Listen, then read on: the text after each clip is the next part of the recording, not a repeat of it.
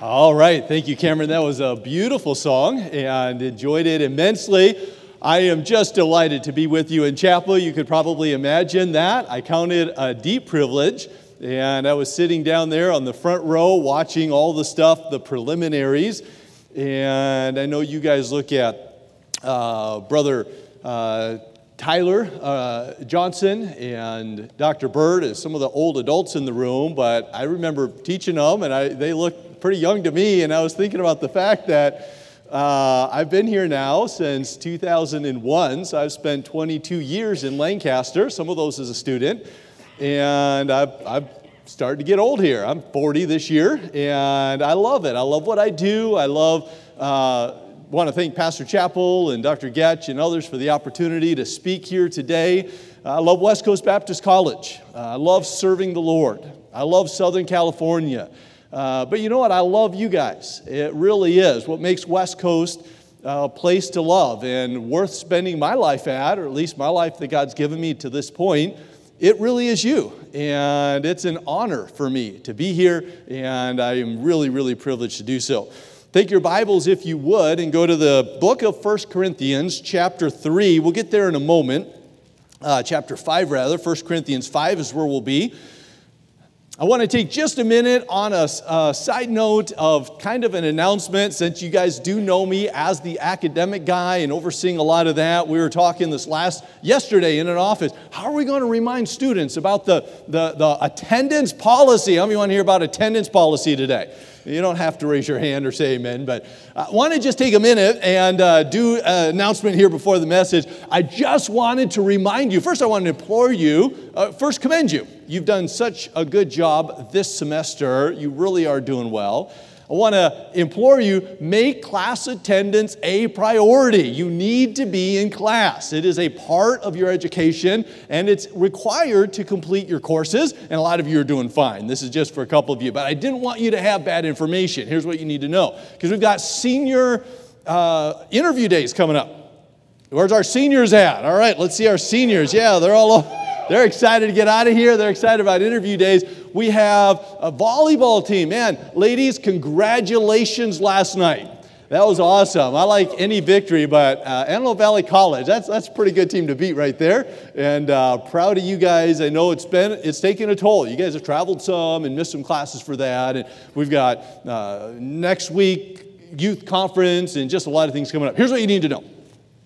All absences from class are excused absences, but you cannot miss more than 15% or you're dropped. You have to retake that class and it's entered as an F. So here's why we say that, because sometimes I hear people, and seniors, you guys know this, but once in a while I'll even hear a senior say, hey, is that absence an excused absence?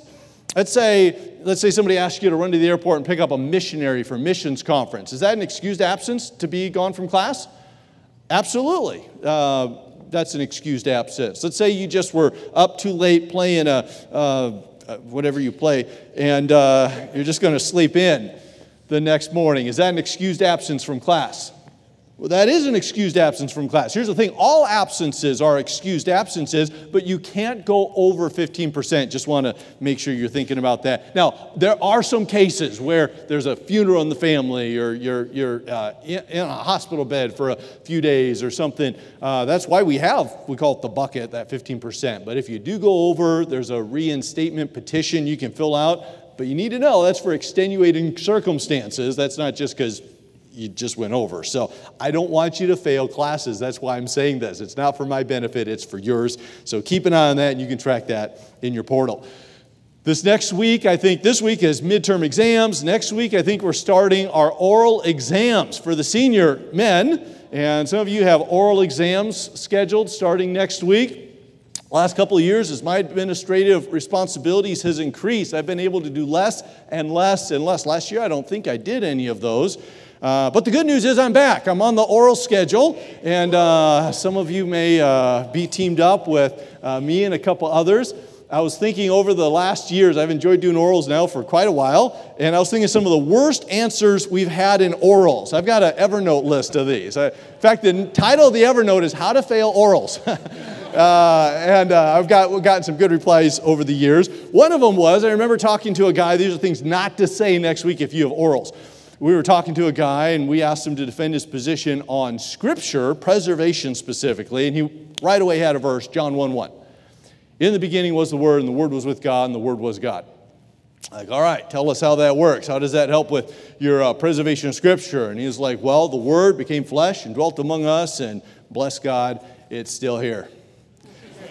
Well, so just to be clear, you believe that the Bible is God. Long pause. That's not where you want to go when you're talking about bibliology.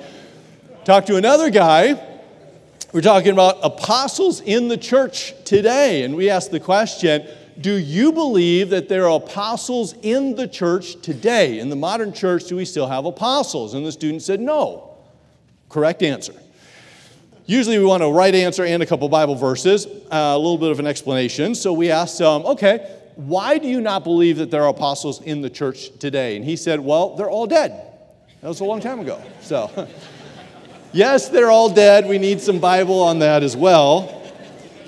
And then this is my all-time favorite. You will not, for any amount of money, get me to tell you who this is. And I'm very serious about that. I never would. Because I respect your confidentiality. If you say something dumb, I might repeat it. I'll never say who said it. But This was an amazing oral exam. I won't even say who I was with. It doesn't work here now, but we were having this oral exam, and this young student had a unique blend of dogmatism with arrogance and ignorance. Sometimes those correlate together. It's a bad correlation. So very dogmatic and very thin understanding of Scripture. And it was a bad orals. It really was. It was not going well. So my partner and I were getting to the end. We were getting on to eschatology. And my partner said this verbatim. Okay, one question left. Give us a rough overview of the end times. And I tell you what, it was an absolute faceplant. He wasn't even close. He was getting passages wrong. He had no idea. He knew what he believed. In fact, he said this, I may not be able to defend what I believe, but you'll never change my mind. Well, bullheadedness doesn't get you extra points. So I want to support it from Scripture. So he absolutely slaughtered eschatology. He had no idea what he was doing, and I think he got a sense of it, but he wasn't quite cued in to the end. And after he finished, here's what he said verbatim. He looked up and he asked, was that rough enough? Yes, that was rough enough. That was incredibly rough. He did not pass his orals that day. That was his rough overview. So if you're in orals next week, avoid those 3 errors and hopefully you'll do fine.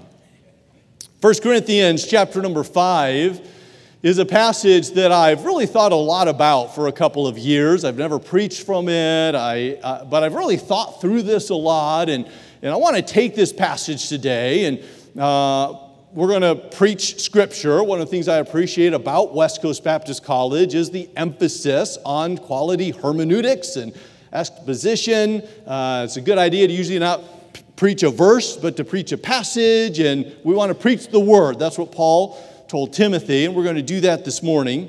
The passage we have before us, we're going to work our way through this entire chapter. And here's why. Here's why it's fascinating to me. There's a lot of Bible passages and a lot of preaching that talks about how should a Christian respond to sin within us. And that is important. You get that wrong, you're not going to be a good follower of Christ. And if that was our goal, how to respond to sin within us, we would be talking about confession, and we talk about repentance, and we talk about sanctification, and we need to know those biblical truths. But the chapter we're about to begin does not focus on our response to sin within us. Instead, it focuses on our response to sin around us. And the reality is there is sin around us, and we have to respond correctly if we're going to be followers of Christ. And once you know it, the church here at Corinth, they didn't respond correctly. How many of you could just about guess that? I mean, the church at Corinth makes most of the mistakes in the book, it seems, and Paul here is lovingly writing to them to correct them, and there are 3 distinct mistakes that we'll see in this passage. Let's have a word of prayer, and we'll jump into the passage. Father, we love you. We want to come before you again, and I just want to thank you for the privilege to know you and to serve you. Lord, thank you for dying on the cross for a sinner as unworthy as I. And Lord, give me the privilege of any of the things that I could have done with my life. Lord, thank you for giving me the privilege of doing something that has eternal significance, of something that is of service to others. Lord, thank you for allowing me to serve you. And Lord, thank you for every person in this room and for our collective desire that you'd be pleased with our lives, that you'd be revival to our generation, that you'd call laborers into the harvest, that you would, Lord, through our lives and our involvement, see the gospel wrap around the world in our generation and complete the Great Commission. Lord, there's a lot of things in our peripheral, maybe from news or from updates or from pieces of events that we're aware of. But Lord, today we rest in you, and we rest in the cross, and our hope is in you. And Father, we know of your ability because we look at the resurrection. We know of your love because we look at the cross. And Father, as we open your word, we see your wisdom today. And I pray that you would help us as we open your word to see it, to understand it, and to apply it. And Father, we do promise you the glory for what you do in our brief assembly here this morning. In Christ's name, amen. What do you do with sin around you? Paul begins 1 Corinthians by really defending his apostleship. They were people there that were trying to discount what he said and who he was. So for a couple chapters, he gives several different arguments for his apostleship. And starting in chapter 5, there's a whole series of things he's going to respond to. Chapter number 6, he's going to begin talking about should Christians sue each other. Chapter number 7, should Christians get married. Chapters 8 and 9, should Christians pay the apostles and the pastors. And there's all these different issues that the church was having. And then eventually, of course, tongues and sign gifts, all of that's in here. And Paul here in chapter number 5 is beginning that section of the book. And the top thing on his mind was something that he had heard repeatedly. Look at verse number 1. 1 Corinthians chapter 5 and verse number 1, he says, it is reported commonly that there is fornication among you. It is reported commonly. The word here is holos, like holistically, literally everywhere it's reported that there's fornication among you. Paul says, I go to one city, I go to another city, I go to the next church, and I'm hearing a murmur. I'm hearing there's kind of a buzz out. There's people everywhere I go. It's commonly reported that there's fornication among you. Let me just take a real quick sidebar and say, as Christians, we need to be careful of gossip. It's unfortunate that while we're given commands against gossip as sin, it's pretty common, isn't it? Is there any gossip that still happens at West Coast Baptist College? Because I know there was when I was a student and when I was in the dorms. And I just want to say, you can opt out of the cycle of gossip pretty easily. You just take it to the person, or you just say you're not interested. You can literally walk away. But for whatever reason, there's a lot of gossip going on. And everywhere Paul went, he was hearing about this issue. And here's the issue, that at the church of Corinth, there was fornication in the congregation. In fact, not only is the fact of fornication disturbing to Paul, he says the exact thing I'm hearing, it blows my mind. Look what he says here in verse number 1. This fornication is such as is not as much named among the Gentiles. Oh my goodness. There was sin in the church at Corinth that was so bad, that was so awful, not even Gentiles would name this sin. In fact, there is Roman law as well as Jewish law in Deuteronomy against what he's about to say here. Here it is in verse number 5, that one should have his father's wife. Now, you're wondering, is there a word in Greek for mother? Why doesn't it say mother here? Well, we don't think this was his mother. That's not what's happening here. Probably his father had, maybe he had divorced. Probably it was an unsafe situation. We would assume nothing is said about this woman in this passage. We'll understand why at the end of the chapter. But I don't think she was saved. I don't think she was a part of the church.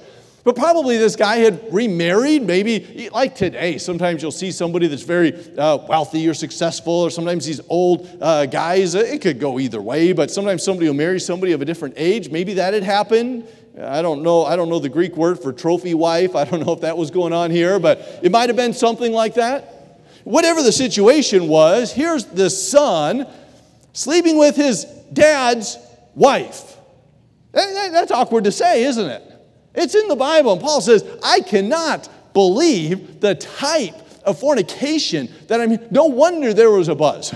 No wonder this was gossiped about. No wonder this had gotten spread around everywhere and was commonly reported. That's unthinkable, unbelievable. Why would this happen, and why would you allow this in your church? The first mistake that we see here in this passage is a mistaken tolerance. There is a mistaken tolerance because this church was tolerating what they ought not to have tolerated in the assembly. When I was a kid growing up, my dad was a pastor of a church in Minnesota, and there was somebody that had attended for a while, but he hadn't joined the church, and he didn't know if he wanted to, and he started talking about my dad, the pastor, and he told some people, I'm going to tell Pastor England that I don't know why it's harder to be a member of a Baptist church than it is to just be a Christian. And I heard that. And I went to my dad, and I said, hey, Dad, had he asked you that question? I thought it was a good question. I thought, man, that doesn't sound good at all. And my dad said, no, he's never asked me that. I wish he would, though. I said, really, what would you say if somebody asked you, why is it harder to be a member of a Baptist church than it is to be a Christian? My dad said, well, I'd take him to 1 Corinthians chapter number 5, because here's what we see. This person apparently is a brother. This person is apparently a Christian. There are some times in the Bible where even a Christian should be separated from. And this is one of the plainest times that we'll see in Scripture. And what the Apostle Paul is saying here is this is a mistake to tolerate. Look at verse number 2. He says, ye are puffed up, and not rather mourn, that he which hath done this deed might be taken away from among you. For verily, as absent in the body, but present in spirit, having judged already, as though I was present, concerning him that has done this deed, in the name of our Lord Jesus Christ, when ye have gathered together, and my spirit with the power of our Lord Jesus Christ, to deliver such a one to Satan for the destruction of the flesh, that the spirit may be saved in the day of the Lord Jesus. This passage is not incredibly clear what Paul pictured happening. We don't know exactly how he pictured the delivering to Satan and the destruction of the flesh for the deliverance of the spirit. But there's a couple things that are very plain. One of them is there's apparently protection in the congregation.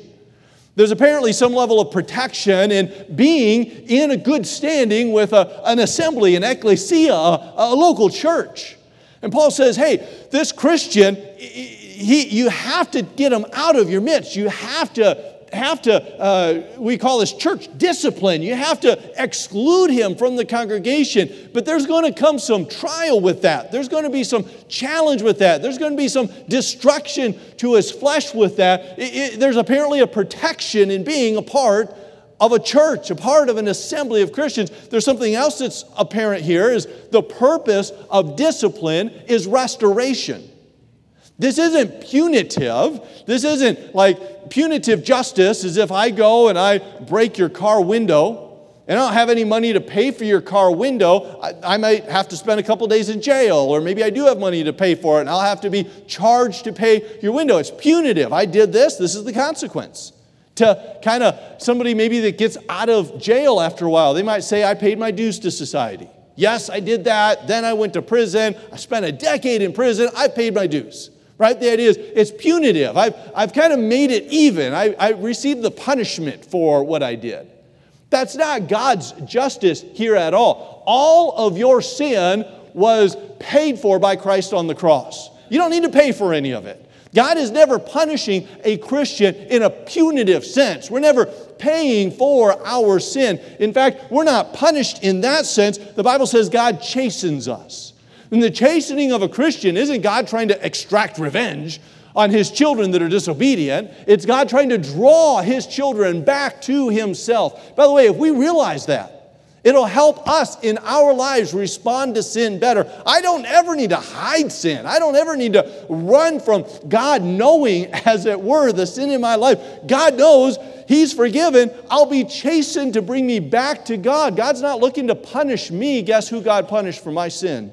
That was Jesus on the cross. But God's going to chasten. If you're His child, God's going to chasten you. And if you're in a church, what Paul says is there's some boundaries here.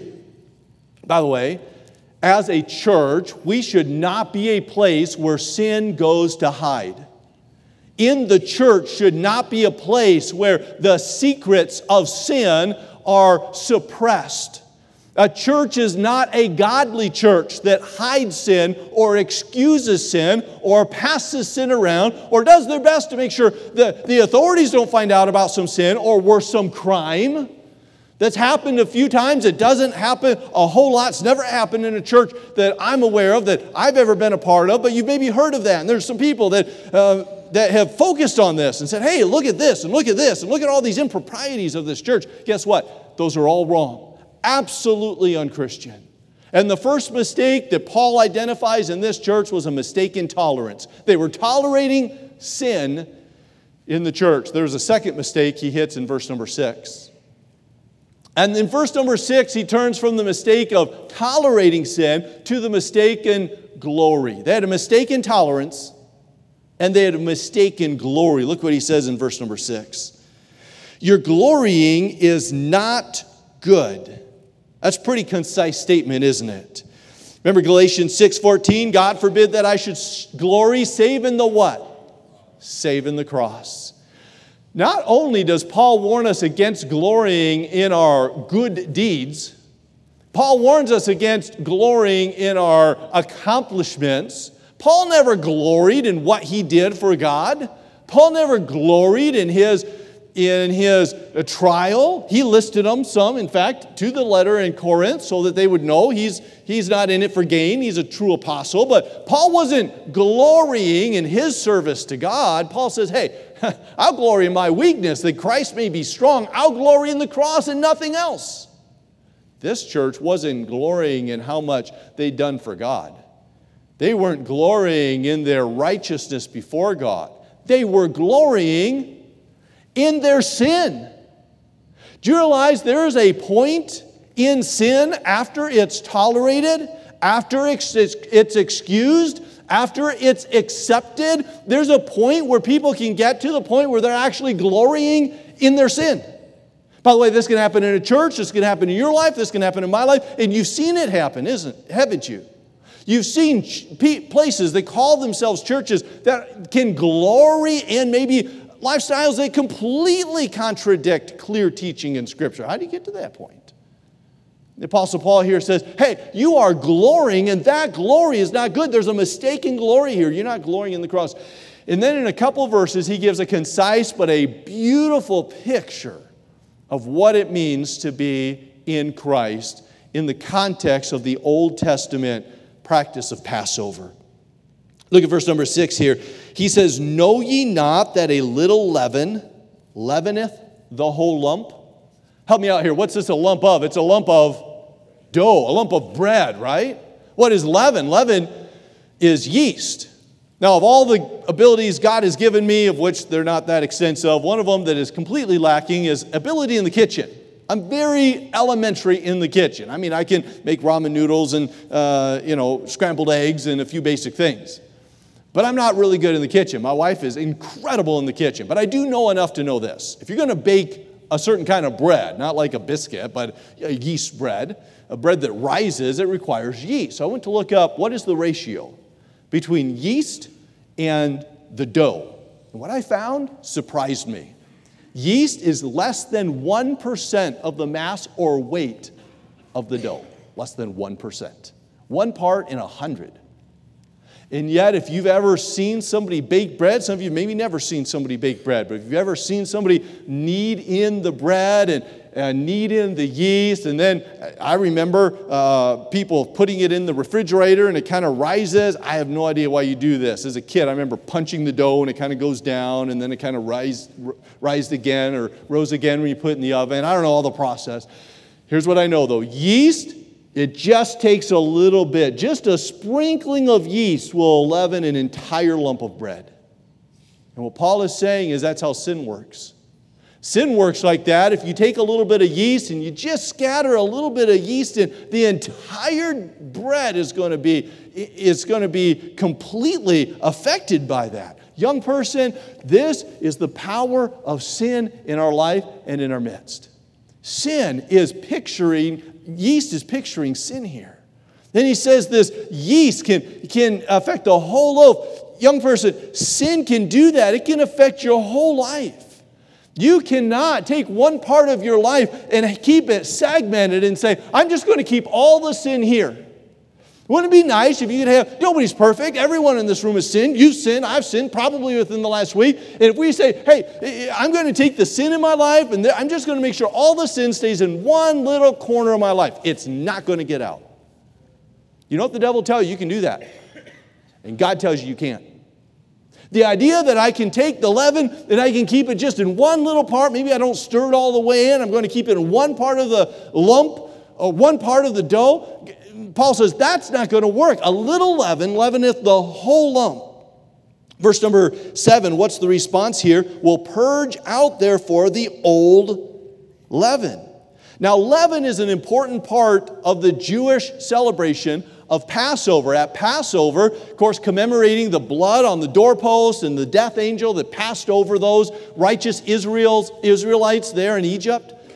When they celebrate this in the Passover, it's a week-long celebration, a week or 8 days, depending on where you're located. It happens in late April. This next year will be Passover for the Jews. I think April 22nd, if I remember right. 2024 is when it begins. And this Passover, of course, today it isn't done this way, but in the Old Testament it began with the sacrificing of this the lamb, the Paschal lamb, the Passover lamb. They would kill the lamb, and this was a commemoration of the animal that died and the blood that was put over the doorpost. But when Israel left, they left in such a hurry, they didn't even have time to put yeast in their bread, so this is the feast of unleavened bread. If you've ever had unleavened bread, it's a little bit like hardtack. Of course, at communion we eat unleavened bread. It reminds me of a cracker. It doesn't, you don't really rise it or have it rise and cut it like sandwich bread. It's kind of hard and kind of crunchy usually, and it's unleavened. It doesn't have this in it. And that's all. If you were to go to a Jewish family, if you go to the Seder, the meal at the Passover, you'd sit down and you'd notice a couple things on the table. You'd notice that they had I think it's matzah, that unleavened bread. It's kind of like a hard cracker.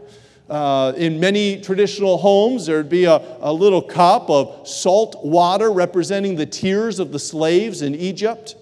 You would eventually partake in the Passover lamb. The chairs that you sat on would often have a pillow representing that they can recline as free people now that they're out of Israel. There's a lot of symbolism, a lot of ritual, a lot of specific things that have to be on the table, sometimes a place set for Elijah, and there's a lot of things that go into this.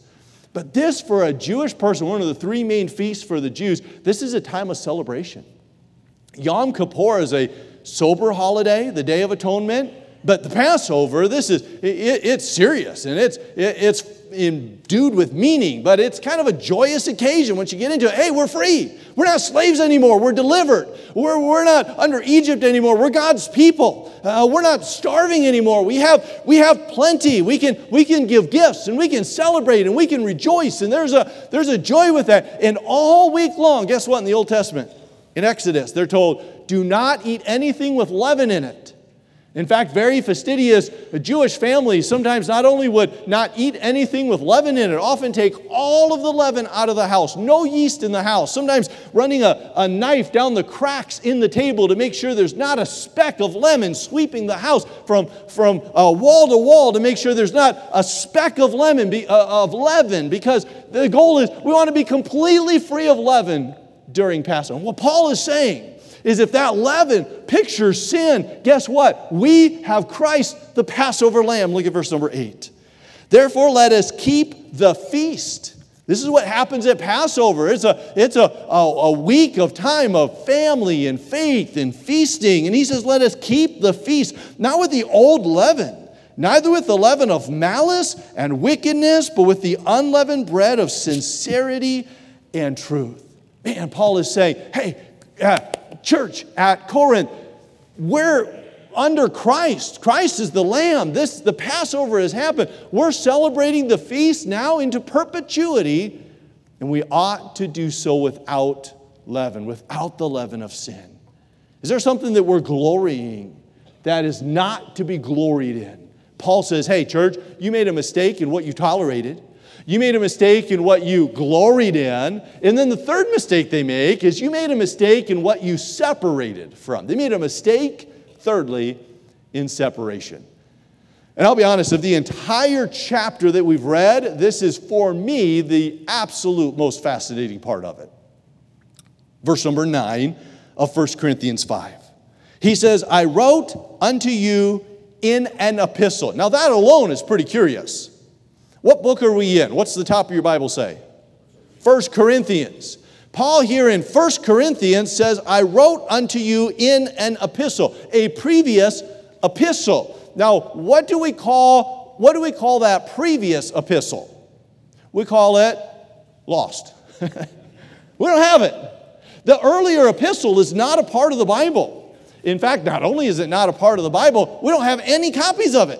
So how do you know it's not supposed to be a part of the Bible? If it was supposed to be part of the Bible, we'd have a copy of it. And there's some other reasons as well. We talked about canonization yesterday in apologetics. Here's the reality, though. Paul says, in this letter, there's an earlier letter that I wrote. Interesting, right?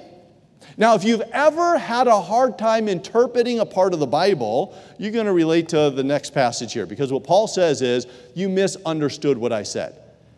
You misinterpreted my earlier epistle.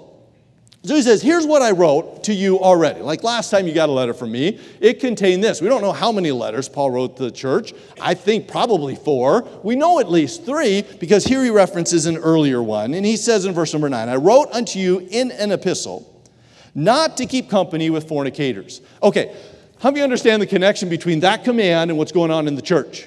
Right? The church is tolerating fornication and that which isn't even named among the Gentiles. And Paul says here right at the end, he says, okay, I told you guys, don't keep company with fornicators. See the contradiction here?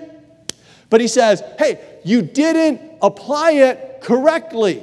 By the way, that's one of the reasons we have a class like methodical Bible studies and sermon preparation and these hermeneutically focused classes because we know it's important that we interpret the Bible well because an inerrant inspiration doesn't guarantee an inerrant interpretation.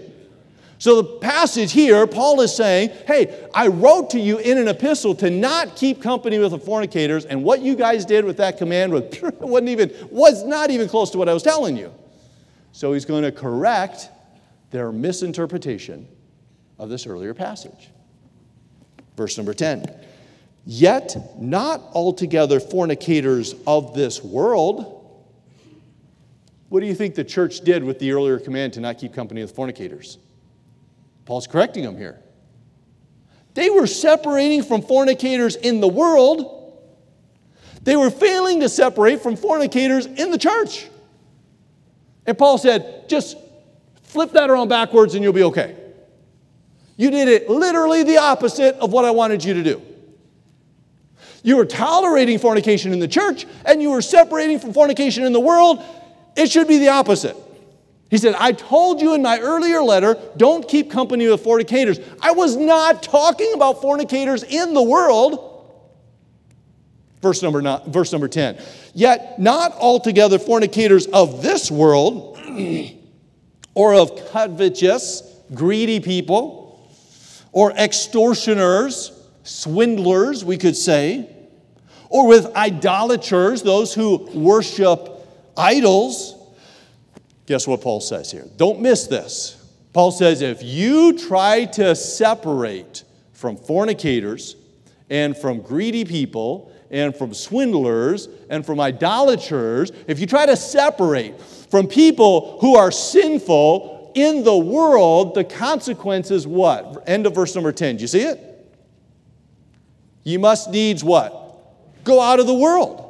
Paul says, hey, if you try to separate from everybody that does sin, If you're like, oh, that guy's a fornicator, and that lady's a swindler, and that guy's an extortioner, and that person's an idolater, I have nothing to do with idolaters or fornicators or sinful people. I don't do sinful people. Paul says, hey, guess what? If you live like that, you're going to have to go out of the world. Let me get really, really practical with you today.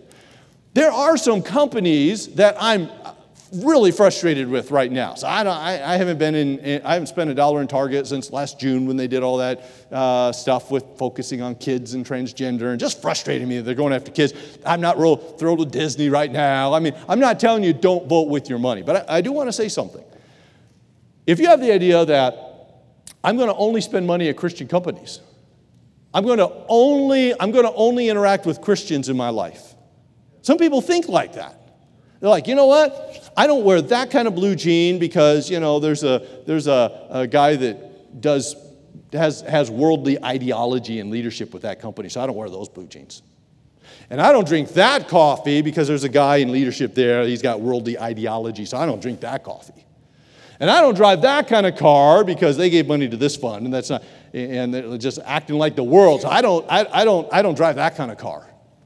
And I don't use that kind of phone because that guy's not godly, and I don't use that kind of phone because that guy's ungodly. Hey, if you needed the software on your computer to be published by a Christian company, pray tell, what are you going to write your projects in? It's a real question, right? Hey, as Christians in 2023, we've got to wrestle with this, right? If I'm a Christian, so that means I'm gonna listen to Christmas music. Oh, that's good. That's rich, right? Wonder what's on my mind. I'm gonna listen to Christian music. And by the way, I'm going on a scale here. I'm all about Christian music. I'm going to read Christian books. I'm going to go to Christian clubs. I'm going to have Christian news outlets. I'm going to have Christian social media. Tell me if one exists. I don't know. I'm gonna wear Christian clothes, and I'm going to work for Christian people, and I'm going to use a Christian phone, and I'm going to drive on Christian roads with Christian cars. It's just going to be wonderful. Guess what? If you want to live like that, guess what Paul says? You're going to have to go out of this world. How does Pastor Chappell say this? Buy a pup tent, move to Idaho. You ever heard him say that? Have you heard him say that? What is he talking about? He's talking about people that say, hey, I can't do California. California has sinful people in it, so I'm going to buy a pup tent and move to Idaho. And the idea is, if you're going to live like this, now we say buy a pup tent, move to Idaho. The church in the Middle Ages, they called this monasticism. They called this being a nun or a monk or living in an abbey or a convent. And it's people that are just going to come out of the world. They want nothing to do with it. They don't want to defile themselves. They don't want to keep company with fornicators or idolaters or covetous or anybody. So they went out of the world. Okay. Does Paul commend those who for that reason go out of the world? Is that what he's saying? Like, yeah, you should go out of the world. No, he's not saying that. He's instead saying you cannot separate from all sinful people because if you try to do that, you'll have to go out of the world. Have you ever seen this bumper sticker on a car? I saw it this last week. I was out walking the dog, and it was NOTW. It's kind of overlap. You ever seen that? What does that stand for? Not of this world. Have you ever seen that? And you heard this slogan? We are, in fact, I'll start it, you finish it. We are in the world, but not. Okay, that exact quote's not in the Bible. You probably knew that. But the idea is, it comes from the high priestly prayer in John chapter number 17.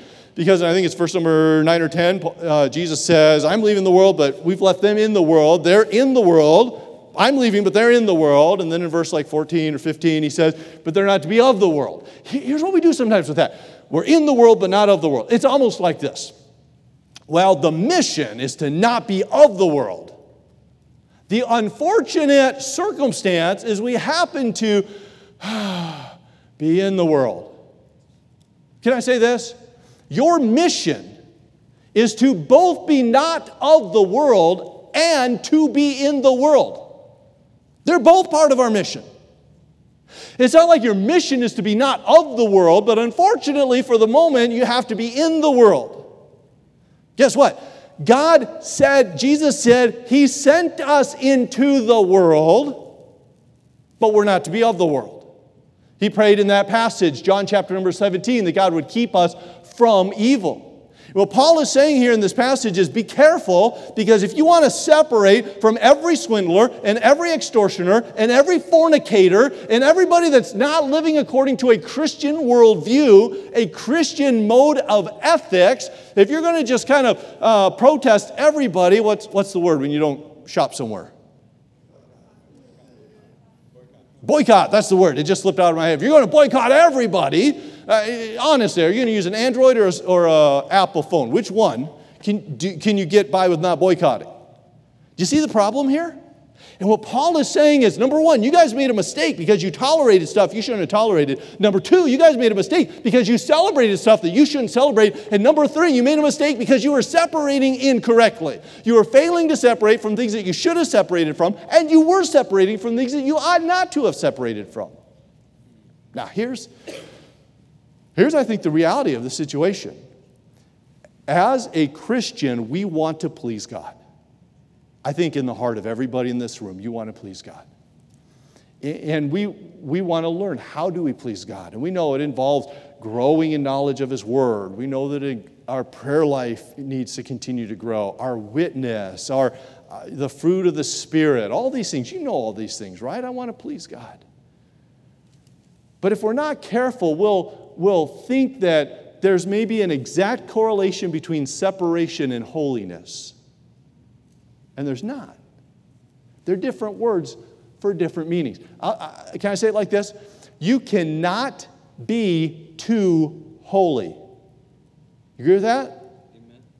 We're called to be holy. We're holy positionally in Christ, but we're called to practical holiness. We're called to that, right? We should be holy people. I'll never forget a conversation I had with Dr. Rasmussen 20 years ago. He was talking about somebody, and he said, that person is a holy person.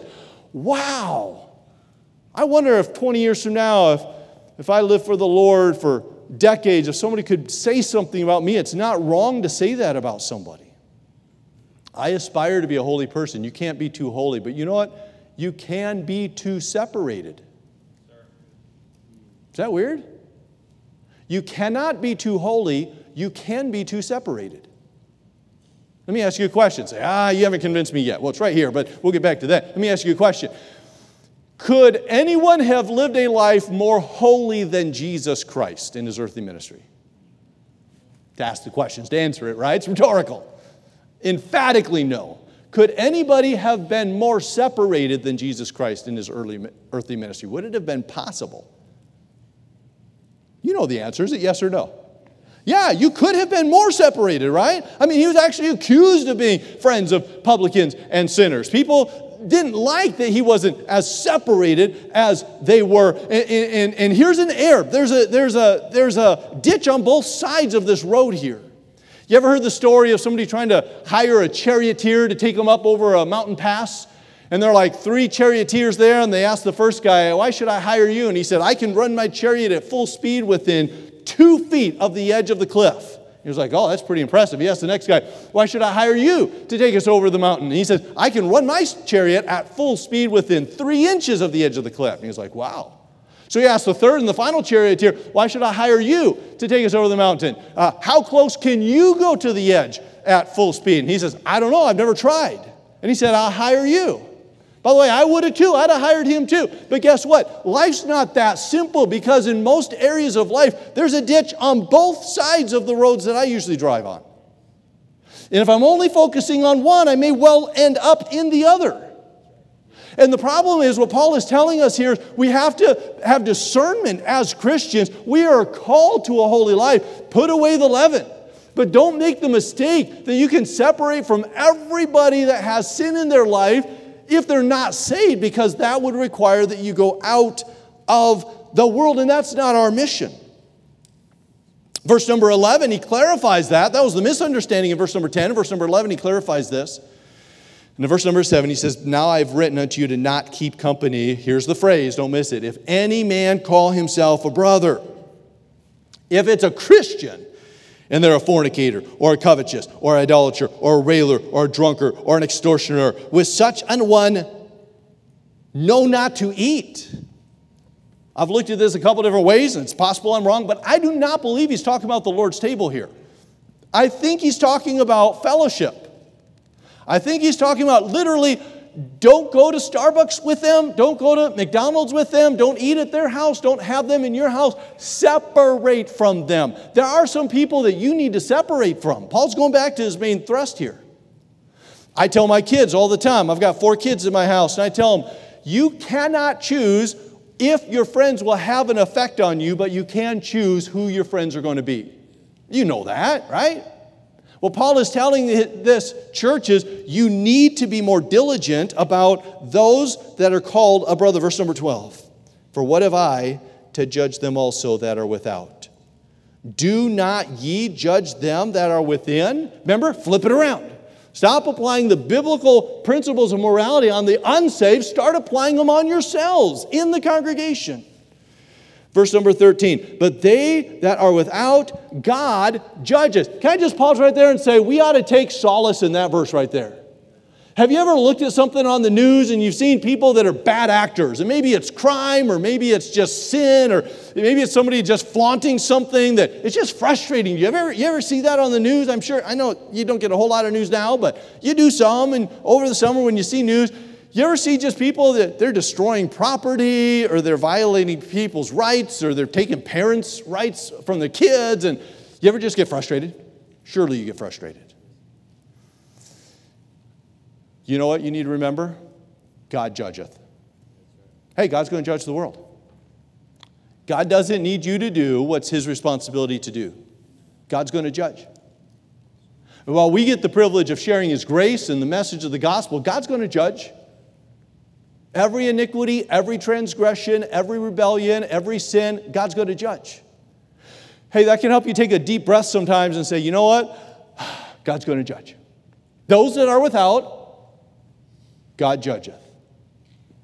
But don't forget the main message. Verse 13. Therefore, put away from among yourselves that wicked person. Paul says, hey, church, we got a lot of things we need to talk about here. We're going to talk about, suing people. We're going to talk about apostles. We're going to talk about getting married. Let's start right here, though. There's these reports that are everywhere I go that you guys have sin that's awful, and there's a mistake in what you tolerate. In church, there's a mistake in what you glory in. It's not the cross. It's your unrighteousness. And church, there's a mistake in how you're separating. And I wonder if you and I can recognize tonight, we're going to need these principles in our life. Hey, you remember Daniel? Daniel followed God fearlessly in Babylon. You know what? We are going to need to do the same. Daniel thrived in Babylon by God's grace and in God's way. And we are called to do the same. And we can take comfort that we can as we follow Scripture.